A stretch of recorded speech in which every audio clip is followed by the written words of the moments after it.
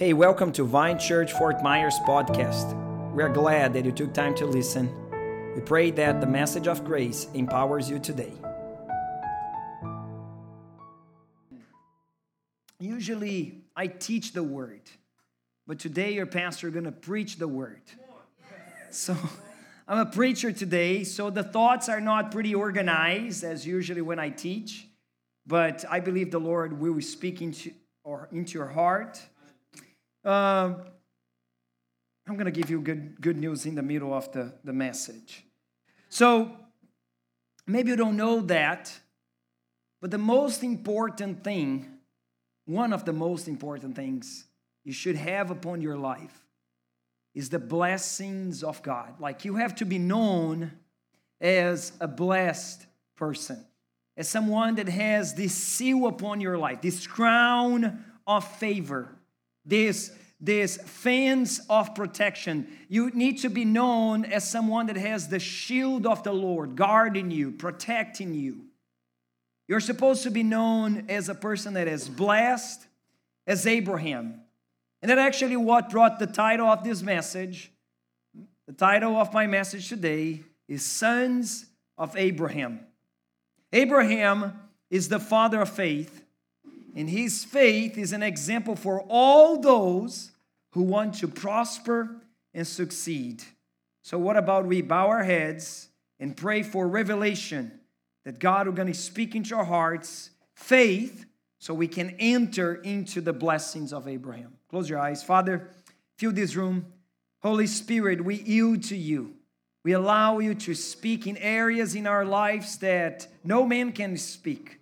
Because when you speak, there is life giving, there is life shared, and we are built up. Our faith increase, it is amplified, and we can grow, we can advance, we can enter into the spiritual blessings that we are already blessed.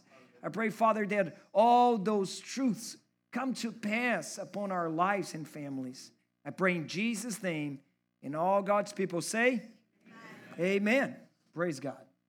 Now, let me explain this first. What is the blessings of Abraham? We know Abraham, he's the first patriarch of people of God, Israel. And in Genesis chapter 12, verse 1, we read this. Verse 2, I will make you a great nation, and I will bless you and make your name great, so that you will be a blessing. Remember that the real blessings of God always turn you a blessing. Say a good amen, everybody. Now, the blessing that is not associated into turn into a blessing, it is not a real blessing. Are you guys following what I'm trying to say? So God made a promise. And that was the only thing Abraham had. He had a promise. And the only thing he made to enter that promise was the work of faith. What is the work of faith? Believing. One of the most important things in life is to have this seal upon us. So God reaffirms these blessings upon Abraham over and over again. For example, Genesis 22, verse 17. I will surely bless you, and I will surely multiply your offspring as the stars of heaven, as the sand that is on the seashore, and your offspring shall possess the gate of his enemies. Now, the way to enter this blessing is to be part of this offspring, this lineage, this legacy of blessed people. We're calling this series Legacy because you will leave a legacy of blessings, but first, you need to be blessed. Amen, everybody. It's very important that you place yourself into this identity, into this profile as a blessed family, a blessed man of God, a blessed woman of God. You need to embrace this identity. Romans chapter 4:13. For the promise to Abraham and his offspring, raise your hand, see, here I am, Abraham's offspring, that he would be the heir of the world did not come through the law, but through the righteousness of faith. Raise your hand again. Say, here I am. You are the righteous by faith.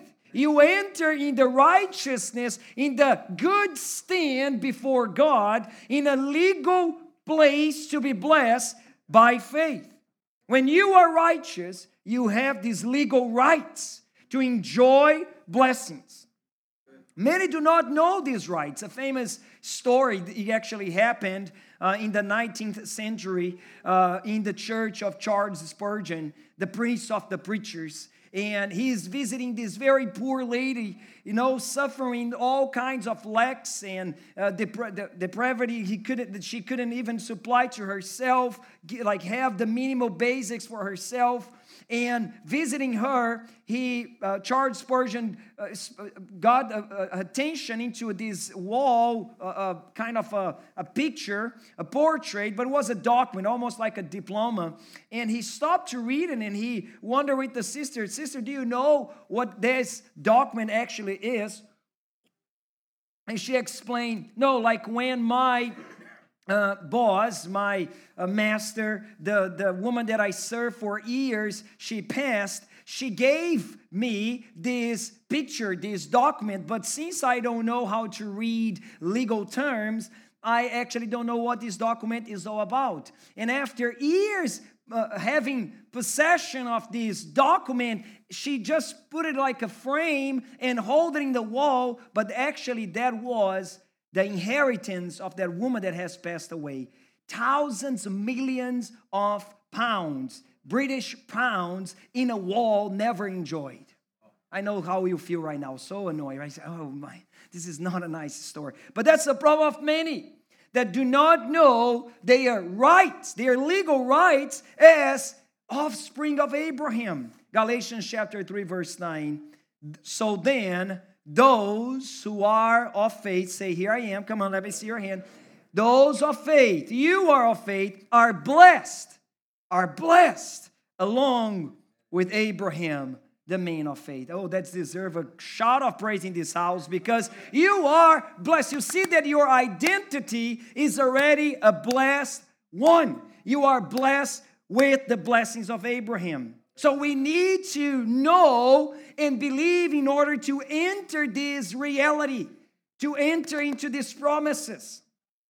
All right, let me bring some of these blessings into your lap, and let's see what the Lord will stir in your faith today. Genesis 13:14. The Lord said to Abram, later on called Abraham, after Lot. Lot is his nephew. Lot is just like this thorn in the flesh, to not say, no kids in the room, pain in the, you got it. And he was just like annoying over Abraham's life, just like dragging, And actually, the name Lot means veil.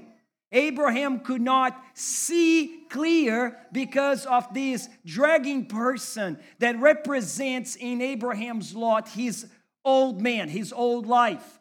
Abraham was trying to carry the old life with him, and that's why he could not see forward. Are guys with me?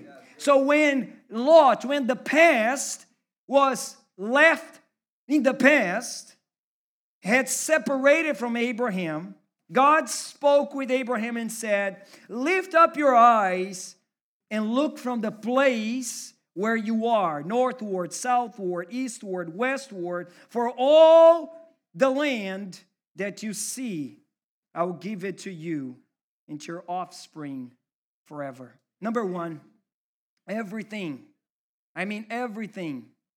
that you see, you will be able to have. Let me say this again. To have what you see. That's a blessing. So pay attention. It's not everything that really catches your attention. But there are some things that you're looking and it's catching your attention and you want that thing. And I'm talking about that blessed marriage, that successful business, that healed body, that health that belongs to the children of God. But the question is what you are seeing. Are you just staring, fixing your eyes at defeat instead of victory? What are you seeing, healing or sickness? are what you are fixing your eyes upon is failure or success? Restoration or no, my marriage is destined to divorce? Are you looking to your family and seeing a blessed family or a broken home? What you see is what you have. God said, lift up your eyes, Abraham. Look and see, and I will give it to you. Come on, somebody, say a good amen in this house. That's a blessing. That's a blessing that belongs to the offspring of Abraham. Number 2, Genesis 14:16. Then he brought back all the possessions and also brought back his kinsman Lot. Let me explain this. Lot was always bringing trouble to Abraham. Abraham got into a war because this nephew, and he prayed for this nephew a couple of times, and this time he actually got into a business, a battle, an argument, a fight that was not even Abraham's business for the sake of delivering this kinsman, this nephew Lot.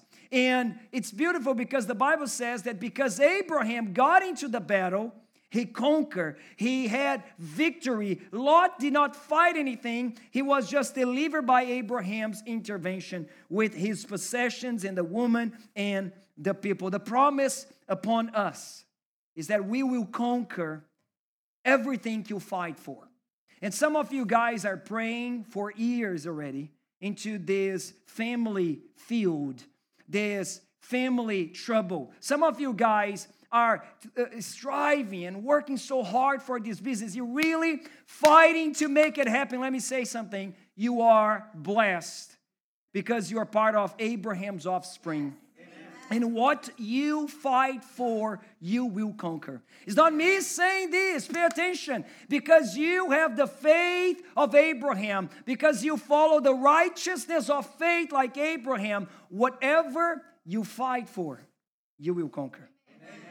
If it's not better enough, just pay attention in our Master's words. Luke chapter 10, Jesus said, behold, and I love behold. Behold is such a biblical word, right? Behold.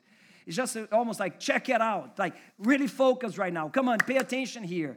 And Jesus says, I have given you authority to tread on serpents and scorpions and over all the power of the enemy. Come on, somebody say amen. And nothing shall hurt you. Whatever you're fighting for, you will conquer. We will conquer this generation of Southwest Florida. We were going to conquer the next generation of Southwest Florida. We're going to conquer the old generation of Southwest Florida. We are a church of overcomers, or more than conquerors. We are called to conquer all generations in Southwest Florida through life groups that multiply. Amen. Number 3, these are just samples. Okay, this is just like small examples of the blessings of Abraham. Genesis 24. So he said, who said? Who is this he said? This is Abraham's employee. He is a servant of Abraham. Now pay attention on that. I don't know about you, but I never found a Burger King employee praising his boss, Burger King Company Incorporated. Like never saw anyone behind a countertop serving someone extremely joyful to be a servant, to be an employee of that big corporation or that specific Jeff Bezos corporation, no, whatever. Like, I'm not very glad on that identity. However, this man here, he's so content, he's so joyful, he's so proud to be Abraham's servant that when he presents himself, he doesn't bring his name. He says, I am Abraham's servant. I'm going to tell you why I'm so proud of being Abraham's staff. Next verse. The Lord has greatly blessed my master. Oh, happy it is, you that have the opportunity to work for a man of God, to work for a woman of God, someone that is greatly blessed. Blessed are you that has this man as your husband, this woman as your wife, that is greatly blessed. Blessed are you that has these greatly blessed parents. Blessed are you And this servant says, he is greatly blessed. God has greatly blessed my master. And because of that, he became great. God has given my master flocks, herds, silver and gold, male servants, female servants, camels, and donkeys. Wow. And that's his identity. Number 3, you'll be known as a greatly blessed person. That is the kind of seal upon your life. I'm telling you, whatever you do, wherever you go, you're going to have this seal, this quality brand, this quality, give me the expression, this quality inspection. Seal, I want another one. Certification. This quality certification, okay, that has, this was made, this was performed, that was taught by, that was, the business of this is made by a greatly blessed person. Come on, somebody, raise your hand if you wanted this blessing, because I want this blessing. We are Abraham's offspring. And yes, Abraham was very rich. It's not me saying, Genesis 13, Abraham was very rich in livestock, silver, and gold. We should never be ashamed for our financial blessings. We should never be awkward or feel condemned because we have a prosperous life. We should never hide the blessings that the Lord has given us. And I know we live in such a generation that is so leftist that if you have, it's because you made something wrong. No, you actually have the blessings of God. And when you try to explain why you're so blessed, you can't, because the only thing you can explain is the grace and the favor of God upon my life. I have no excuse, no intelligence. I don't have enough creativity, but I know one thing: God has blessed me. So don't feel condemned, ashamed to be greatly blessed. But pay attention, Romans 4:13 again. For the promise to Abraham and his offspring that it will be the heir of the world did not come through the law, but through the righteousness of faith. Don't miss this point. Don't miss the point that the place where these realities take place is the righteousness of faith. That means that if the world is our inheritance, we have access to nobility, to the prime of what the world can give. We have access to culture, education, access to the right people and resources. And it's very important that you see that, because you are not here begging alms as a homeless people. We're not here in this world trying to survive and be out of the shores just to breathe. No. We understand that we're so blessed that we can become a blessing. Look, don't come with this conversation to tell me, Pastor, you know my situation, if I had more, I'll give more. So ask more to give more. Because that's the question. In that sense, you are right that only those that are blessed can be a blessing.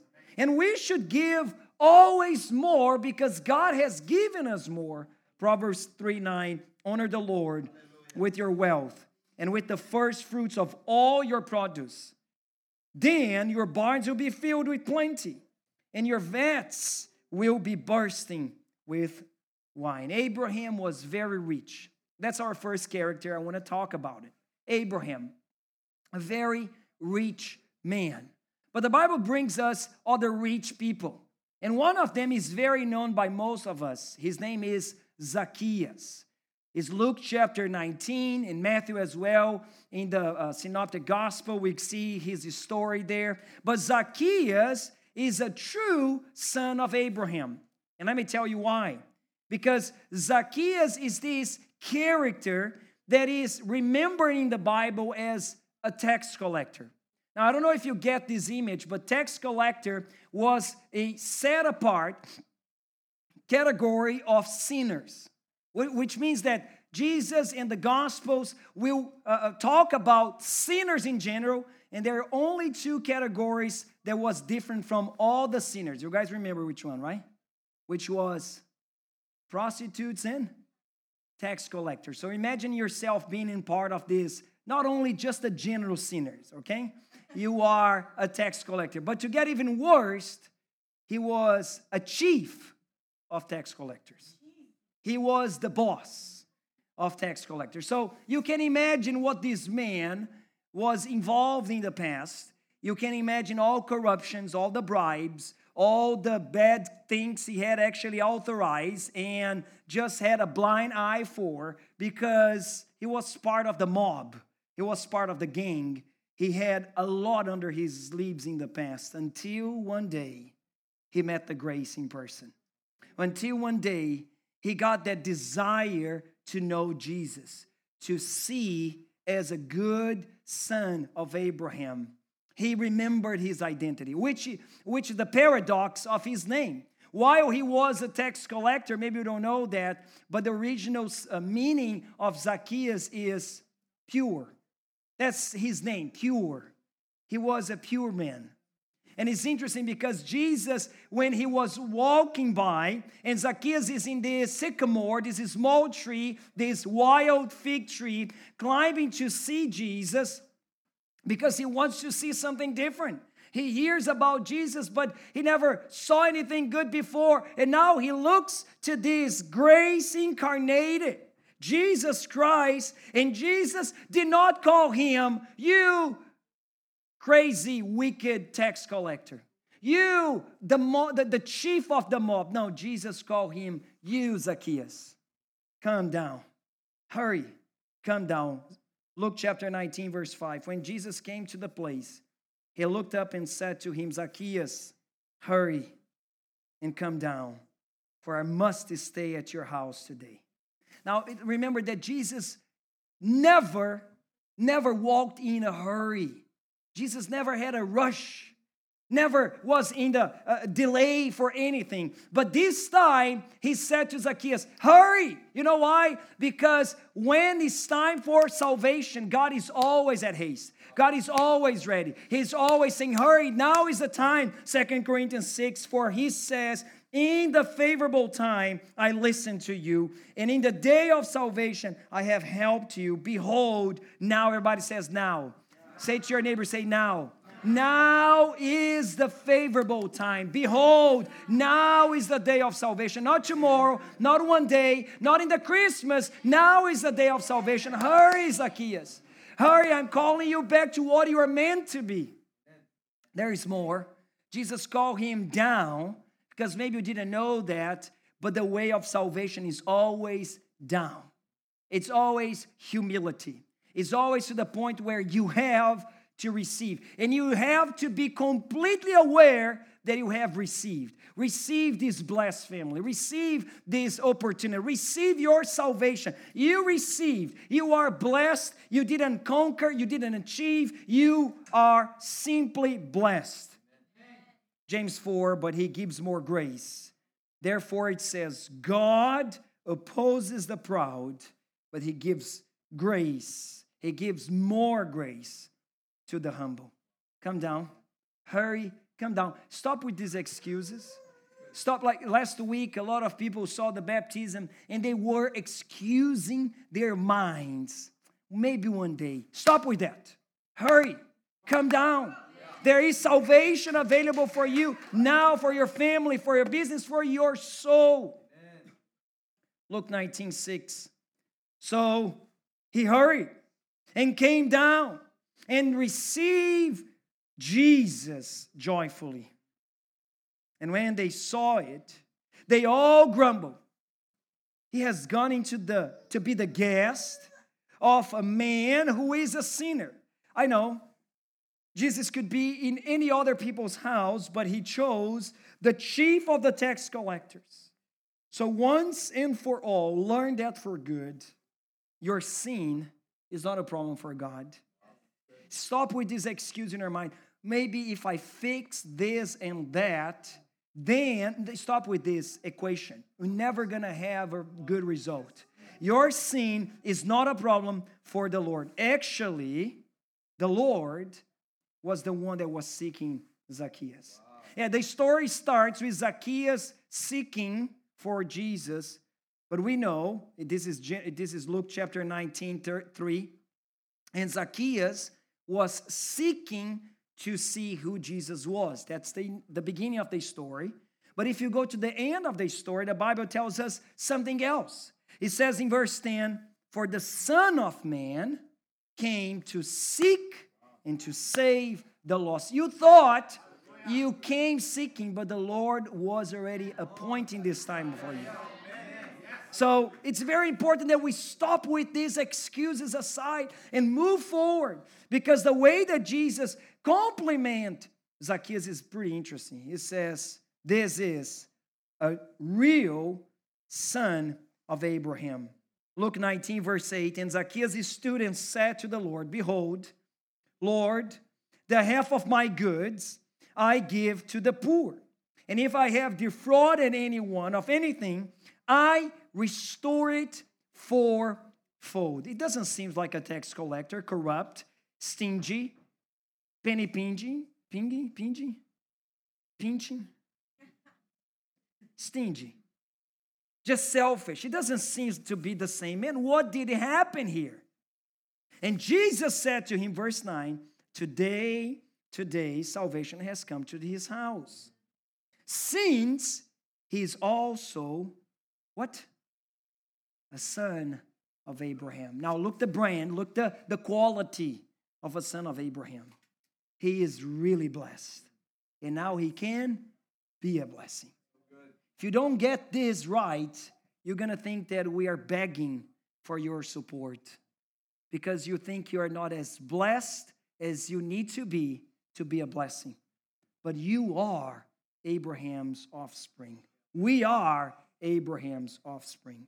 Now, the previous chapter of Luke brings another rich man. We talk about the first one, Abraham himself, a very rich man. The second one, this tax collector, extremely rich, but a son of Abraham. But there's a previous chapter in Luke chapter 18, speaks about another rich man. He's known in other Gospels as the young rich ruler. He was also a ruler. He was also a chief of something. We don't know what kind of business he managed, but maybe he was a lawyer. We don't know. Maybe he had like a company that sells goods. We don't know, but he was rich and he was a ruler. He was a boss of something. Verse 18, Luke 18, verse 18. "And a ruler asked him, 'Good teacher, what must I do to inherit eternal life?' And Jesus said to him, 'Why do you call me good? No one is good except God alone.'" So Jesus is giving this man a hint, just saying, don't you know that no one is good? Are you aware of yourself, boy, that you cannot be good by yourself? Like, don't try this game with me. Like, don't try to sell your profile to me. You're not going to stick on me. There's no one good. Did you get that? But it seems that he was so blind on his pride and self-conscience that he couldn't see that. Verse 20. And he insists, "But how can I be saved?" And Jesus says, "Do you obey? Do you know the commandments? Do not commit adultery. Do not murder. Do not steal. Do not bear false witness. Honor your father and your mother." Now, Jesus did not say that the obedience to the commandments can save that man or save anyone, but Jesus was trying to show that in the basics, like, try to not lie. Try to really esteem your parents always. Try to really not have this desire over others people's belongings. And you're going to see that you will fail. Jesus was simply dealing with this man in the same level that he could understand. Jesus was waiting to listen. "Lord, if it is a matter of obedience of the law, I do not qualify myself. I need another way." Is there any other way? But unfortunately, this boy did not respond that. We know the answer. Verse 21. He dared to say, all this I have kept from my youth. Really, boy? Really? You're so blind to yourself? Like you just made a false witness right now, right? It's just like First John says, like if you say that you do not lie, you are lying. Like, are you serious? How can you not see yourself? If it was me, I'm just going to turn my back and move away from this very cocky, haughty, proud boy. But Jesus is grace. And he goes to the second, third, fourth mile if needed. Jesus gives you the second, third, whatever chance you need. And he giving this man another chance. Verse 22, when Jesus heard this, he said to him, so, one thing you lack. Really, one thing? We know it wasn't only one thing. But Jesus says, let's try just one thing then. Just one thing. Sell all that you have and distribute to the poor. And you will have treasure in heaven. And then come follow me. Now, we know that salvation has nothing to do with selling all that you have. If salvation depended on giving away our assets and belongings, who could be saved? But Jesus was making a point. If you think you have done all, then there is always one thing you lack. In that case, that man that seemed to be a devout, godly man, he was actually a worshiper of Mammon. He was a devout man to money. And he used to kneel to the sovereignty and lordship of money. Money was not an object, an instrument, a resource, a tool to be used, but now money became the Lord, the Savior, the provider for that man. And Jesus proved that. Jesus exposed that. We know the rest of the story. When he heard these things, he became very sad, for he was extremely rich. The man turned his back to Jesus and moved away. The man said to himself, I am good, and I obey the law. I am good religious man. I am obedient. I am faithful.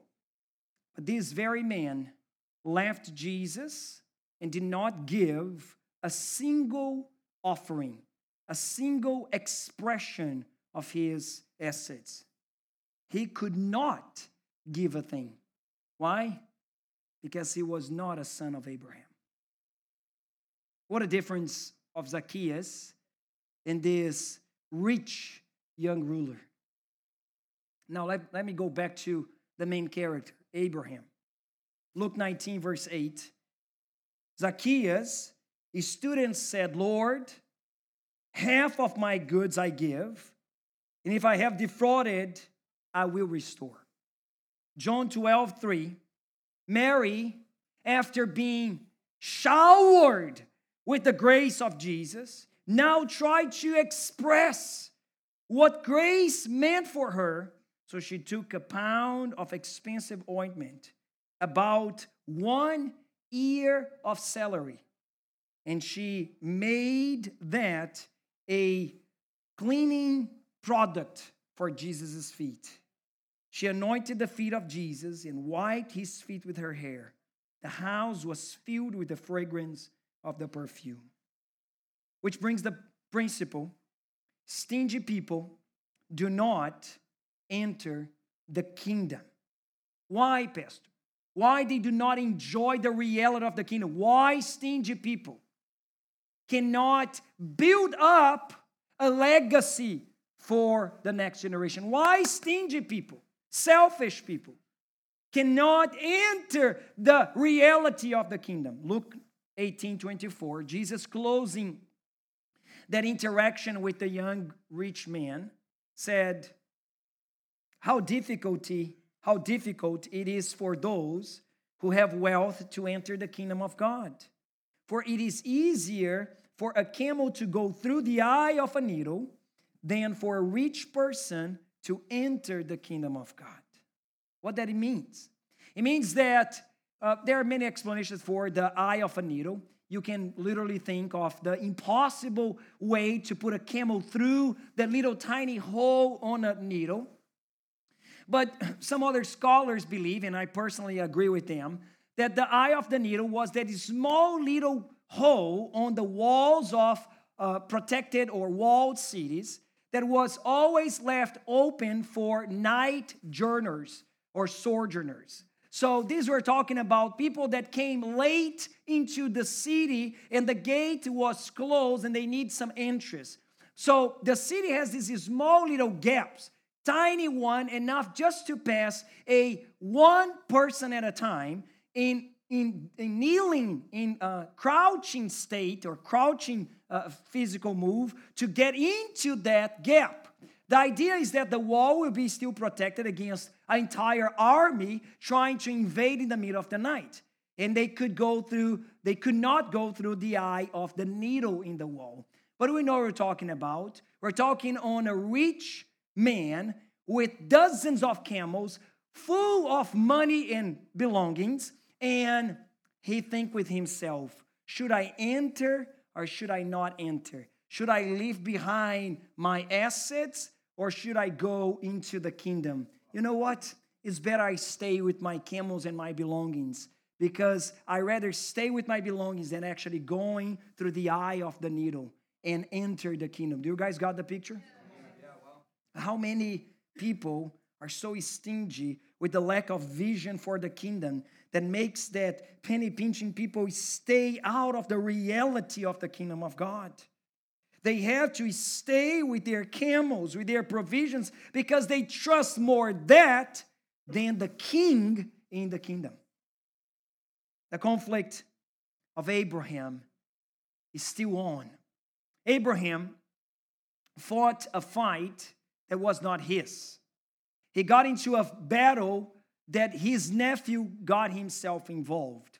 And after delivering his nephew with only 318 peasants, and he now was coming back to his hometown, his place, Canaan, and he passed by this beginning of a city, this village that is called Salem, later on called as Jerusalem.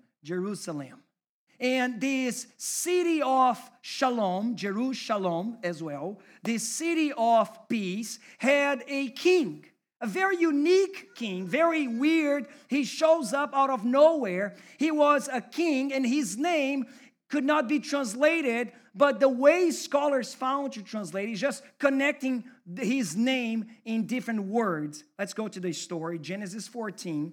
After his return from the defeat of Kedorlaomer and the kings who were with him, the king of Sodom went out to meet Abraham in the valley of Shaveh, that is the king's valley. And notice verse 18 is in the same paragraph. It's almost like this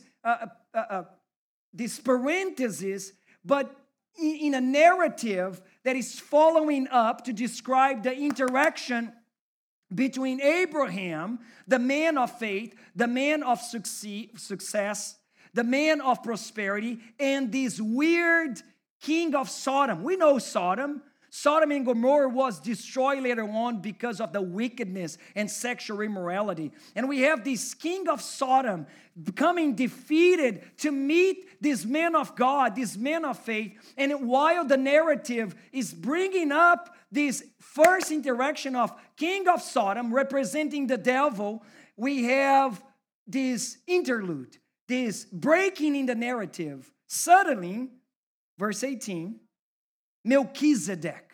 What? Who is this guy? He is only described as the king of, I remember the name of the city, Salem, the city of peace. He was the king of that city, but the description of this Melchizedek keeps going, says that he brought out bread and wine. Interesting. I know another person, another king of peace that brought us bread and wine.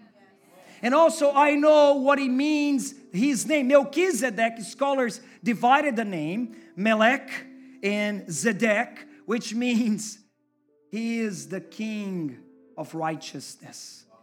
So he's the king of the city of peace. He's the king of righteousness. And I remember also Romans chapter 4, that the sons of Abraham are those that stand in the righteousness, king of righteousness, of faith. So the king of righteousness that reigns over the city of peace brings bread and wine. As the scholars debate for thousands of years who could be this mysterious man. But Psalm 110 and then Hebrews chapter 7 clearly tells us that he was Jesus himself. A kind of Christophany, a manifestation of Jesus before the New Testament. Theology apart. He came and blessed Abraham, verse 19, and said to Abraham, "Blessed be Abraham," or Abraham, "by God Most High, El Elohim," God Most High. He can be blessed, Abraham. Abraham, you can be blessed because the God you serve is the God that possesses heaven and earth. Your God is not a stingy God. He's not a jealous God. He's not like these pagan, ancient, crazy, temperament, full of tantrum gods, lower G out there. Your God possesses heaven and earth. And blessed be the God Most High, who has delivered your enemies into your hand. I love that. Abraham was totally conscious. I am really blessed. And the source of my blessings is God El Elyon, possessor of heaven and earth. He is the God Most High. And the result of these blessings in Abraham is an attitude. We saw that attitude in one of the sons of Abraham, Zacchaeus. When Zacchaeus, a son of Abraham, also met Melchizedek, the prince of Salem, the king of righteousness, he couldn't resist. After being blessed by Melchizedek, Zacchaeus and Abraham had the same attitude. Verse 20. And Abraham gave. Abraham gave. I know the 10th is one of the things that people got attached to, but the most important thing is that Abraham gave. Zacchaeus gave. Mary gave. I gave. My life is here. My family's here. Like literally, it's here. How many sons of Abraham do we have in this house? Without sons of Abraham, how we expect to enjoy the blessings? Now, they start in the end. I'm almost closing. Are you guys with me? Can you guys give me a few more minutes? Because the fight, the conflict is still on today. Remember that the original narrative was the interaction between Abraham and who? King of Sodom. The weirdo. That defeated crazy dude, king of Sodom, that clearly represents Satan. Represents the devil. So the narrative continues. And this is how the story keeps going. The Bible tells us we are in Genesis chapter 14. I'm saying about that, but I didn't send the guys and even put it in my notes. Verse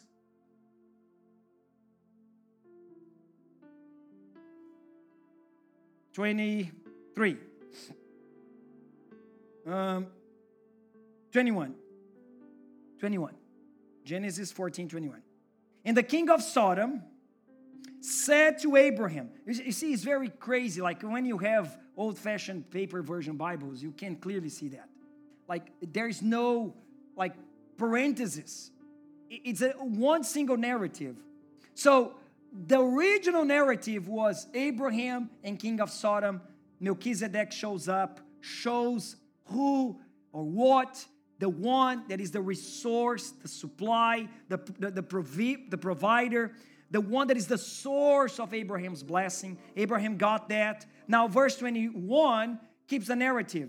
And the king of Sodom said to Abraham, give me the persons. Give me the persons. But take the goods for yourself. Satan is saying, give me the persons, but keep the goods. Give me your family. Give me the foster kids of Southwest Florida. Just give me the persons. I don't care for things. I care for souls. And the devil still bargaining today. I don't know if you guys get this, but what is at stake here is people, persons, souls, broken families, lost kids. Look, I don't know about you, but I have this clear insight. I don't know if I could say that, but I'll say anyways. So, I really believe that we are living the end days, the last days. It is time still for us as a church to acquire as much we can possible do and acquire.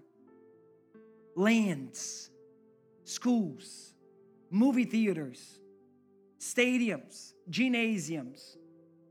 Because believe me, mark my words, we won't be able to speak freely about Jesus in the streets anymore. You know that kind of conversation that Christians talk in Starbucks? We're going to be invited to leave the place if we talk about Jesus there. So we need coffee shops that we can freely speak about it. I'm telling you, Mark, this is not a long future, guys. This is not a long future. Okay, let's go back. The conflict's still on. We're gonna go and surrender the persons because we want to keep the belongings, the goods, or we're gonna glorify and give to Melchizedek, the one that first blessed us. Now, I want to close this message. I don't know, Pastor Tulio, did you organize for me? Is all organized? Please, distribute the elements. You guys all can stand up. And as an act of living this word in a very practical way, we decided to celebrate the Lord's Supper today. We're going to celebrate again next week. That's okay. Please take one of the elements in your hand. Don't eat yet. Don't drink. Just hold it. And that's how I'm going to close my message. That's how I'm going to make this appeal, this moment of devotion with you. Just get the elements in your hand. Don't get distracted. Keep listening to my voice. The Bible says that Melchizedek brought bread and wine and reminded Abraham that he was really blessed. But the source of his blessings is what it mattered. You are blessed, Abraham, because God Most High, God El Elyon, fights your fights, fights your battles. You are blessed, Abraham, because God El Elyon, possessor of heaven and earth, it's blessing you. It's over blessing you. It's overflowing blessings upon you. Abraham took the elements. Come on, you can get the elements right now. Unwrap the cracker, the little bread, carefully unpeel the cup. And the Bible says that when Abraham realized that he was not worthy, he was not worth of be together to interact with such an amazing priest, with this amazing King of righteousness, with this amazing King of peace. The Bible says that Abraham could not resist, but surrendered all.